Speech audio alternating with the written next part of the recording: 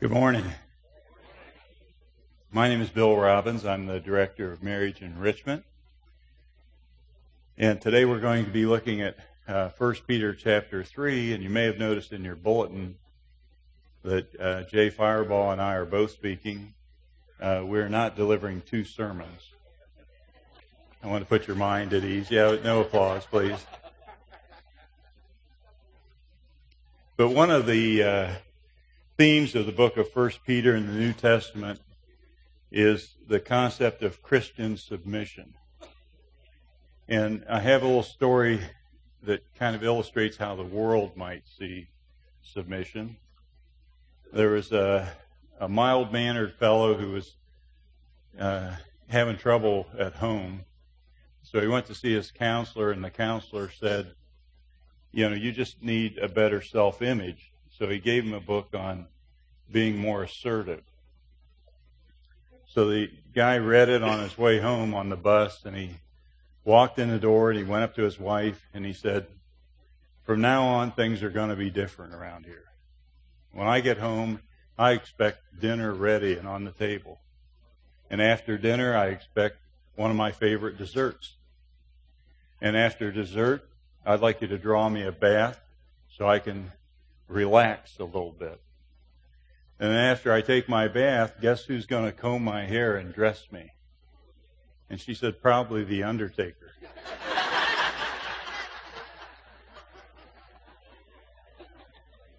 That was kind of bad advice from that counselor.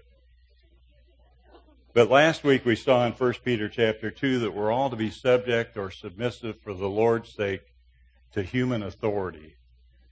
We talked about we must obey the speed limit, pay our taxes, show respect for those in elected offices. The reason that Peter gives for these calls to submission is that our submission will lead others to Christ. But this is the background for chapter 3, and notice how chapters 2 and 3 are connected with the phrase "in the same way."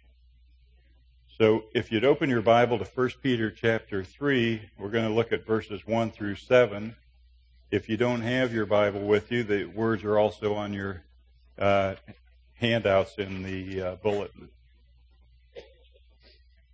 "Wives, in the same way, be submissive to your husbands, so that if any of them do not believe the word, they may be won over without words by the behavior of their wives, when they see the purity and reverence in your lives. Your beauty should not come from outward adornment, such as braided hair and the wearing of gold jewelry and fine clothes. Instead, it should be that of your inner self, the unfading beauty of a gentle and quiet spirit, which is of great worth in God's sight. For this is the way the holy women of the past, who put their hope in God, used to make themselves beautiful. They were submissive to their own husbands, like Sarah, who obeyed Abraham and called him her master. You are her daughters if you do what is right and do not give way to fear. Husbands, in the same way, be considerate as you live with your wives. Treat them with respect as the weaker partner and as heirs with you of the gracious gift of life, so that nothing will hinder your prayers." Many families today, and evidently in Peter's day, had husbands who do not believe the word. I'm thankful for the dynamic men's ministry we have here at New Life. We have some godly men here at New Life. The men's ministry is led by Josh Boggs, New Leadership, and they do events and support for men to live godly lives. Pastor Jay has men's encounters a couple times a year where men can be transformed by the Word of God and by prayer and fellowship with other men. These are great, but the strongest tool in God's toolbox is found in the passage we just read, and it's a God-honoring wife.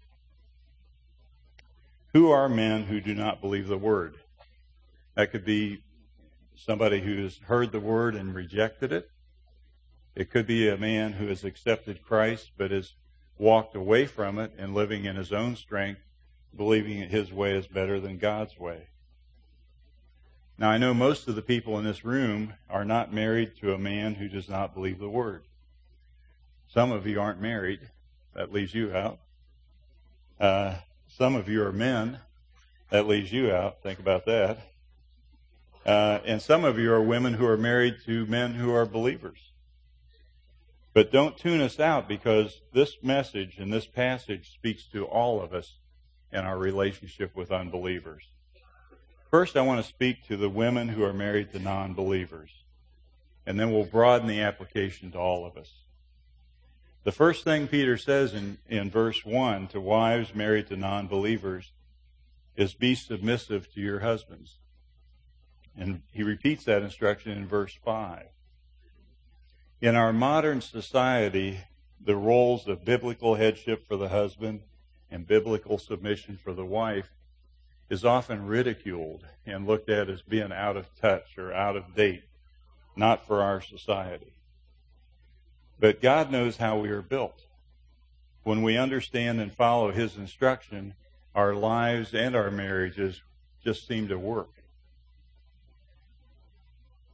My wife Claire was saved several months before I was. We were both in our 30s, and one night Claire was reading a book in bed called A Taste of New Wine by Keith Miller. And she finally, the light went on for her that salvation wasn't about what she needed to do or what she needed to perform, but she really just needed to trust Christ and His finished work as the payment for her sins. And she could live, free in Christ. And if you know Claire, you know that she's enthusiastic. Well, believe me, when she was saved, she was very enthusiastic about the gospel. And the first one she wanted to share it with was me. And she kind of overwhelmed me. We'd been married for quite a few years, and our marriage at that point was probably the best it had ever been. God had done some things that drew us close, and we were really as close as we'd ever been as a couple. And this new salvation started driving me away from her. All of a sudden, things that we watched on TV, we can't watch that. We can't listen to this kind of music. You shouldn't drink that much.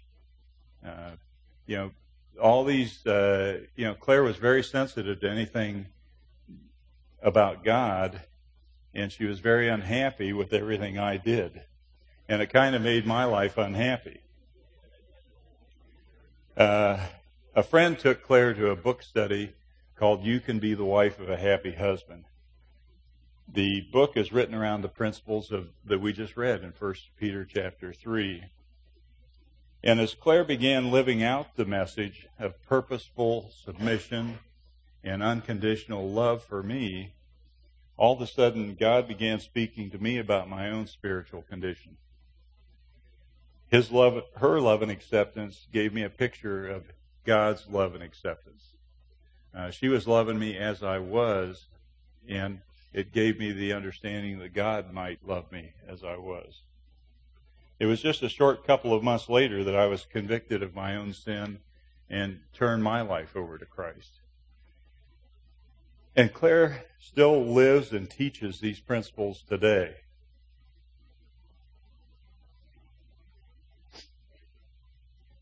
Ladies, you cannot transform your husband. If you have a husband who does not believe the Word, by direct action, you cannot transform him. Only Jesus can. And He can do that when you follow these principles. But let's look at 7 things that submission does not mean. Submission does not mean women are to submit to men. This passage is speaking only to wives and husbands and their husbands. I see no biblical constrictions on women as bosses or CEOs or even president of a big country like this. Men are not superior to women or women to men. We are both to submit to God and the roles that He has assigned to us. Submission does not mean agreeing with everything your husband says. Claire and I are the world's most opposite couple. We don't look at anything the same way. We have learned to sort things out and in mutual submission come to an agreement. But there's a saying that if two people agree on everything, then one of them isn't necessary.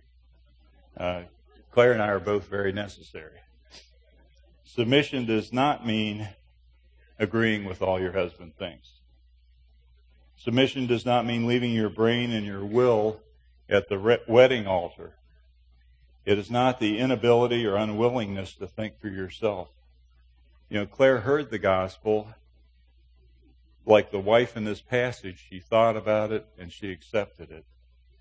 I heard the gospel and didn't accept it right away. Peter does not tell the wife not to think for herself. Submission does not mean avoiding every effort to change your husband. The whole purpose, as I see it in these first 6 verses, is to change the husband, to make an eternal change in the husband. In reality, the strategy for changing him is your submission. Submission does not say, I give up all efforts to change you. What it does say is, God, I will get out of your way so you can change my husband. Submission does not mean putting the will of the husband before the will of Christ. Submission to Jesus is a higher call than our submission to any person or anything. Submission does not mean that a wife gets her personal spiritual strength from her husband. A good husband should indeed provide strength and build up and sustain his wife. He should be a source of strength. But she is called to develop depth and strength and character, not from him, but for him. Verse 5 says that her hope is in God, not in her husband. Finally, submission does not mean that a wife is to act out of fear. A Christian woman is a free woman. When she submits to her husband, whether he's a believer or a non-believer, she does it by her own choice and freedom, not out of fear. What then is submission? It's the daily choice to follow a husband's authority and a decision to yield to his leadership. It's an attitude that says, I am submitting to you in obedience to God. You are my husband, but Christ is my king. The foundation Peter gives to these wives is a foundation that can be used by all of us and under all of our relationships, especially with unbelievers. First of all, people who hope in God and begin to become deep, tranquil, strong, gentle, fearless persons on the inside start to act outwardly in ways of purity, reverence, and humility. That these ways are appealing to unbelievers. The point and the purpose of these first 6 verses is to win unbelievers to Christ. God calls us all to be like the holy women of old and to hope in God. Not hope in husband, not hope in wife, or children, or job, or government, or insurance, or investment, but to hope in God. And from that great security in God, allow Him to transform us into the deep, peaceful, quiet, and strong people that Peter says are precious to God. And from that inner person, let your behavior become more and more pure and reverent and servant-like, if by any means we might win some non-believers to Christ and His kingdom. So just like Bill said, this concept of submission isn't a particularly popular emphasis in our day. In the midst of my studying, I ran across this Good Housewife test from 1939, in which you would get demerits for certain things the wife would. Here were some of those things. If she wears soiled or ragged dresses and aprons around the house. If she doesn't like children, that's a -5 right there. If she goes to bed with curlers in her hair or too much face cream. If she puts her cold feet on her husband at night to warm them. Now that probably is worth some demerits. I got to give you that one. How about this? If the seams in her hose are often crooked. or if she wears red nail polish. There you go, demerits for all of those things. I think that's interesting because I think sometimes if we're not careful, we give off this impression that to be more godly is to be like it was back in 1939, or to be like it was in the 40s or the 50s. But that's not true. And if we're not careful, this idea of submission can kind of have this antiquated feel, like, oh yeah, that was something that worked then, but it doesn't work now. But you see, this concept, like everything in the Word of God, is more about what God wants for us than what God wants from us. And if we'll do it His way, then He'll work His work out through us. That's the concept that He's after here. See, the concept of submission is just as applicable in 2009 as it was in 1939, as it was in the first century when Peter wrote these words. Submission isn't a matter of superiority or inferiority. Submission isn't a matter of weakness. In fact, it takes great strength to submit, doesn't it? Whether we're talking about wives to their husbands, or we're talking about employees to employers, or we're talking about it in the church, or we're talking about it in the government or the home, submission takes great strength to put it into practice. In fact, in our marriages, we need to understand it's okay, like Bill said, to disagree. To even argue is okay. If you do it fair, you don't hit below the belt, you don't fight dirty, those kinds of things. It's okay to even voice your strong opinions. See, you're a team, and as a team, everybody gets their say. But you see, what submission does mean is that after it's all been said, that if there's still disagreement, that you as the wife will voluntarily bring yourself under your husband's headship in that area. And choose not to manipulate or not to undermine. Choose not to take charge of the situation because you don't respect or trust his decision making about that. But that out of respect for his position, you will bring yourself under the umbrella of his headship in your home for that action, for that choice, for that decision. Some of you are thinking, but I don't respect him. Doesn't matter. Out of respect for his position, you bring yourself under his headship in that particular issue. Some people say, well, I'll submit with him if I agree with him, but that's not submission. In fact, you don't even get the chance to start submitting until you disagree, do you? And so God's very clear on this, that if we want God's blessing on our homes and our relationships, then we need to do it his way. And he clearly calls wives to understand and put into practice this aspect of biblical submission. But lest you think that we're picking on wives this morning, God also has some instructions for husbands in this passage, doesn't he? You heard them at the end of the passage that Bill read. Let me read to you again, verse number 7, 1 Peter chapter 3, verse 7, where Peter turns his focus to the men, to the husbands. And there he says, husbands, in the same way, be considerate as you live with your wives, and treat them with respect as the weaker partner and as heirs with you of the gracious gift of life, so that nothing will hinder your prayers. You see, a husband might be tempted to take advantage of a wife's submissiveness. You know, over the years, I've worked with and been aware of all sorts of situations where husbands have somehow felt like, because of this biblical teaching of submissiveness, that it was their place to order their wives around. You know, to either order them or to shame them out of, but you're supposed to submit.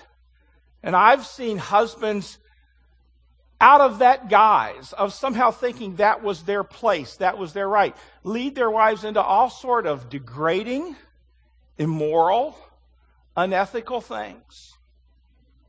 See, that's using the biblical term, but missing the biblical concept altogether, isn't it?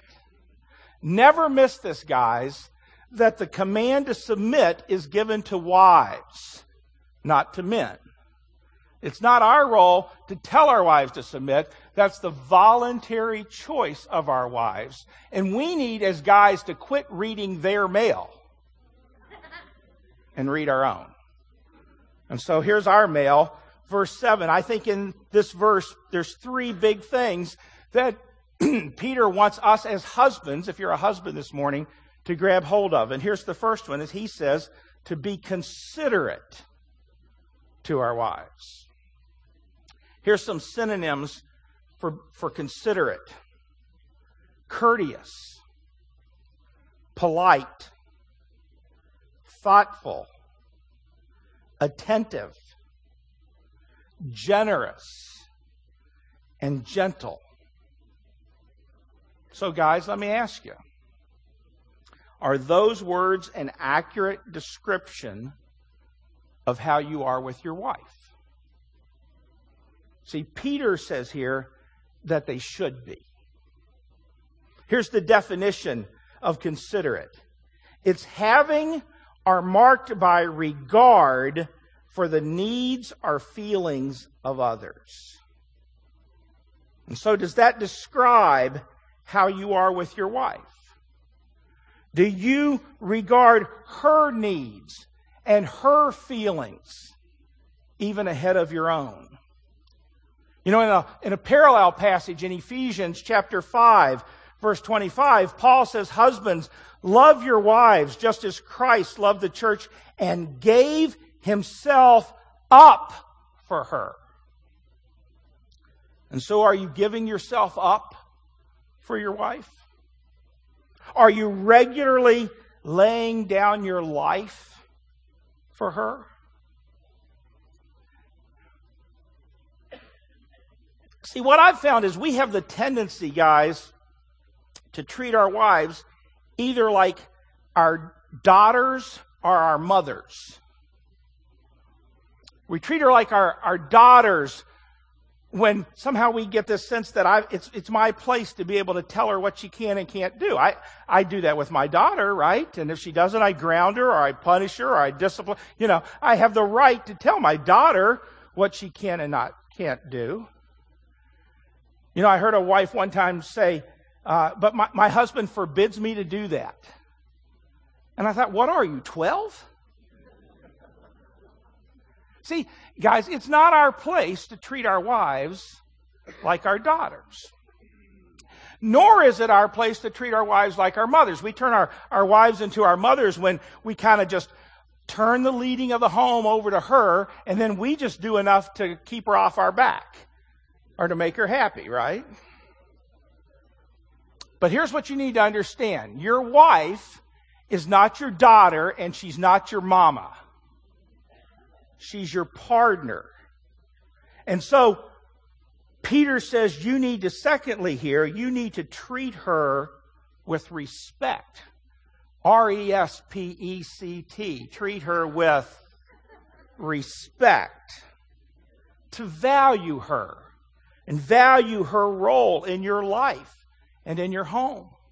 And what he does is Peter juxtaposes two thoughts up against each other. He said, even though she's the weaker partner, and he's talking about physical strength there. You know, most women are weaker than men, though I've met some women that I'm sure could whip my rear end any day of the week.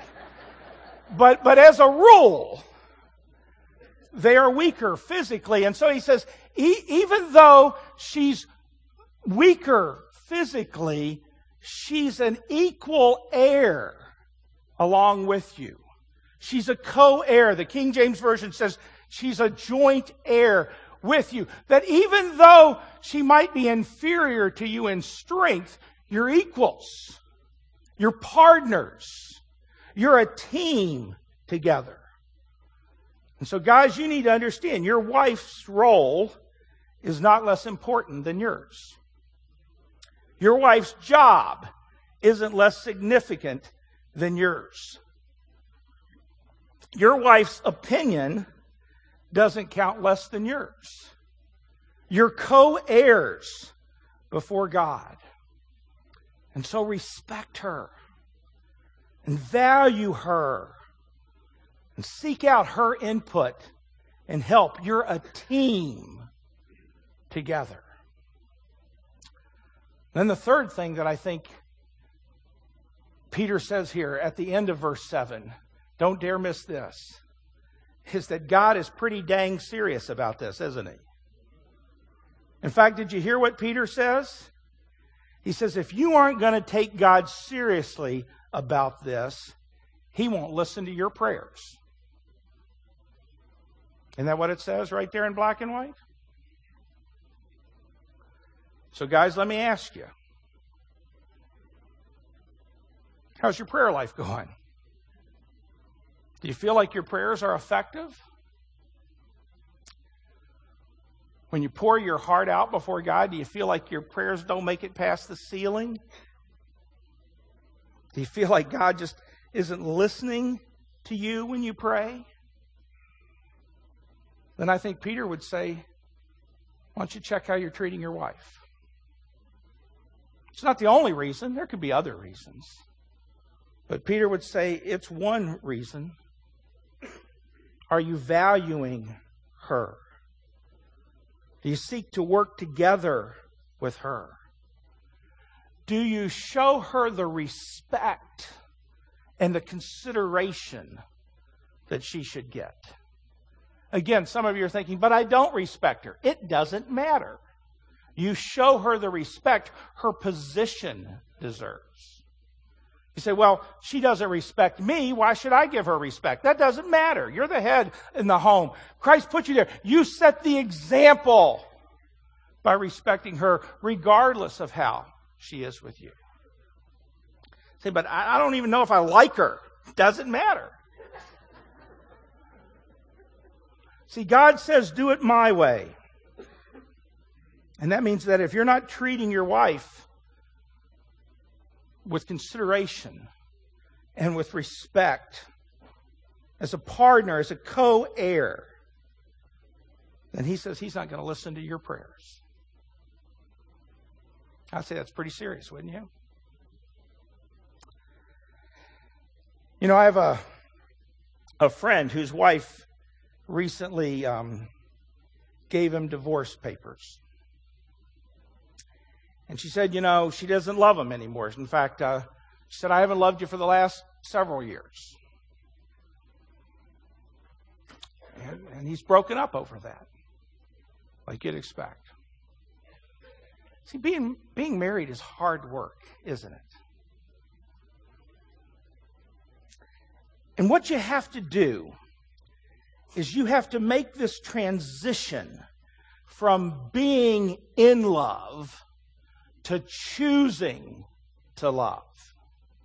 See, a lot of us don't understand that. That's why my wife's friend, who's a Christian, who would claim to love and follow God, feels she's justified because she's not in love anymore. But we've got to learn to make the transition from being in love to choosing to love that other person. What are you thinking? Well, what does that mean? What does it mean to choose to love? I think this is certainly part of it. It means this. It means that I'm going to do the things I need to do, whatever they are, to help our marriage succeed. It's not all on you. You can do everything right. And if your spouse chooses to turn away from that, it's out of your control. But choosing to love means that you're going to do everything you can to help this marriage work. Things like submitting. Things like showing respect.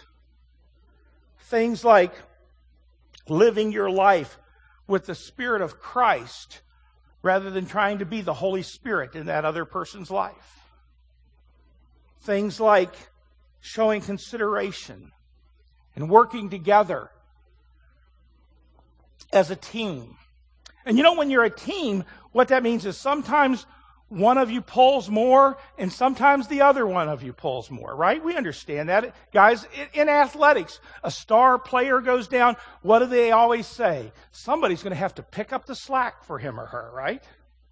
Somebody's going to have to step in and do more than they would normally do. See, being a team means we work together. Sometimes that means you do more. Sometimes that means I do more. But we work together as a team. Now, some of you have had a hard time listening to this because you can't get past in your mind what your husband or what your wife ought to be doing. Don't do that. Don't do that. Some of you are thinking, yeah, but I'll do this, but he's never going to change or she's never going to change. That's not the point. See, the Word of God is never about what somebody else ought to be doing. It's about what I ought to be doing. Am I being the kind of wife that God calls me to be? Am I being the kind of husband that God calls me to be? Am I being the kind of single person that God is calling and asking me to be? See, what in this message is for you? And are you going to obey it? And so, let me ask you if you're married this morning. How are things? Is there anything standing between you and God this morning? Then do something about it. Start it here. Make the first steps now. Is anything standing between you and your spouse today? Then do something about it. Take the first steps now. If you're single today, is there any issue standing between you and someone else that you've been ignoring, that you've been excusing? Then do something about it. See, Peter goes straight from talking to husbands and wives into the context of fuller relationships that we'll go into next week. But in verse 8, he says, finally, all of you live in harmony with one another. See, this just opens the context to our overall relationships with other people around us. So whether you're married or not, how's the standing between you and other people around you? Is there a problem? You say, yeah, this person needs to change. No. What do you need to do? See, take the first steps now. Well, let's pray together. Would you pray with me?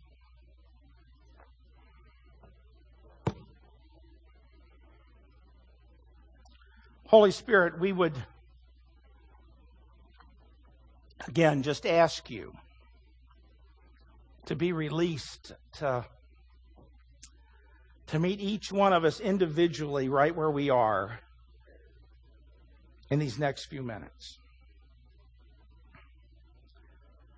Lord, there's some of us who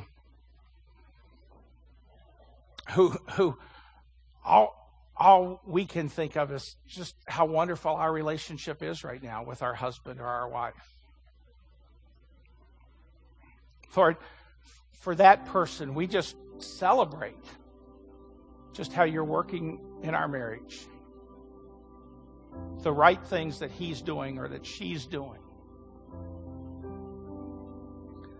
But God, there's others of us who we know, if we're honest, we've been taking our cues from how to be married more from the world than from the Word.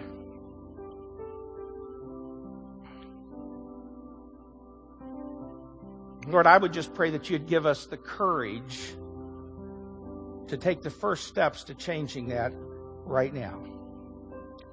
That we would experience the breakthrough that you want to have in our lives, in our marriages, in our families, in our other relationships, God.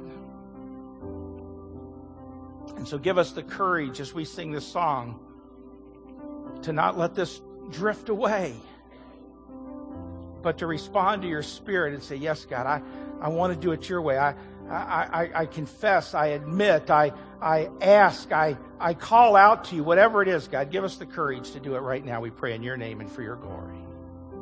Amen.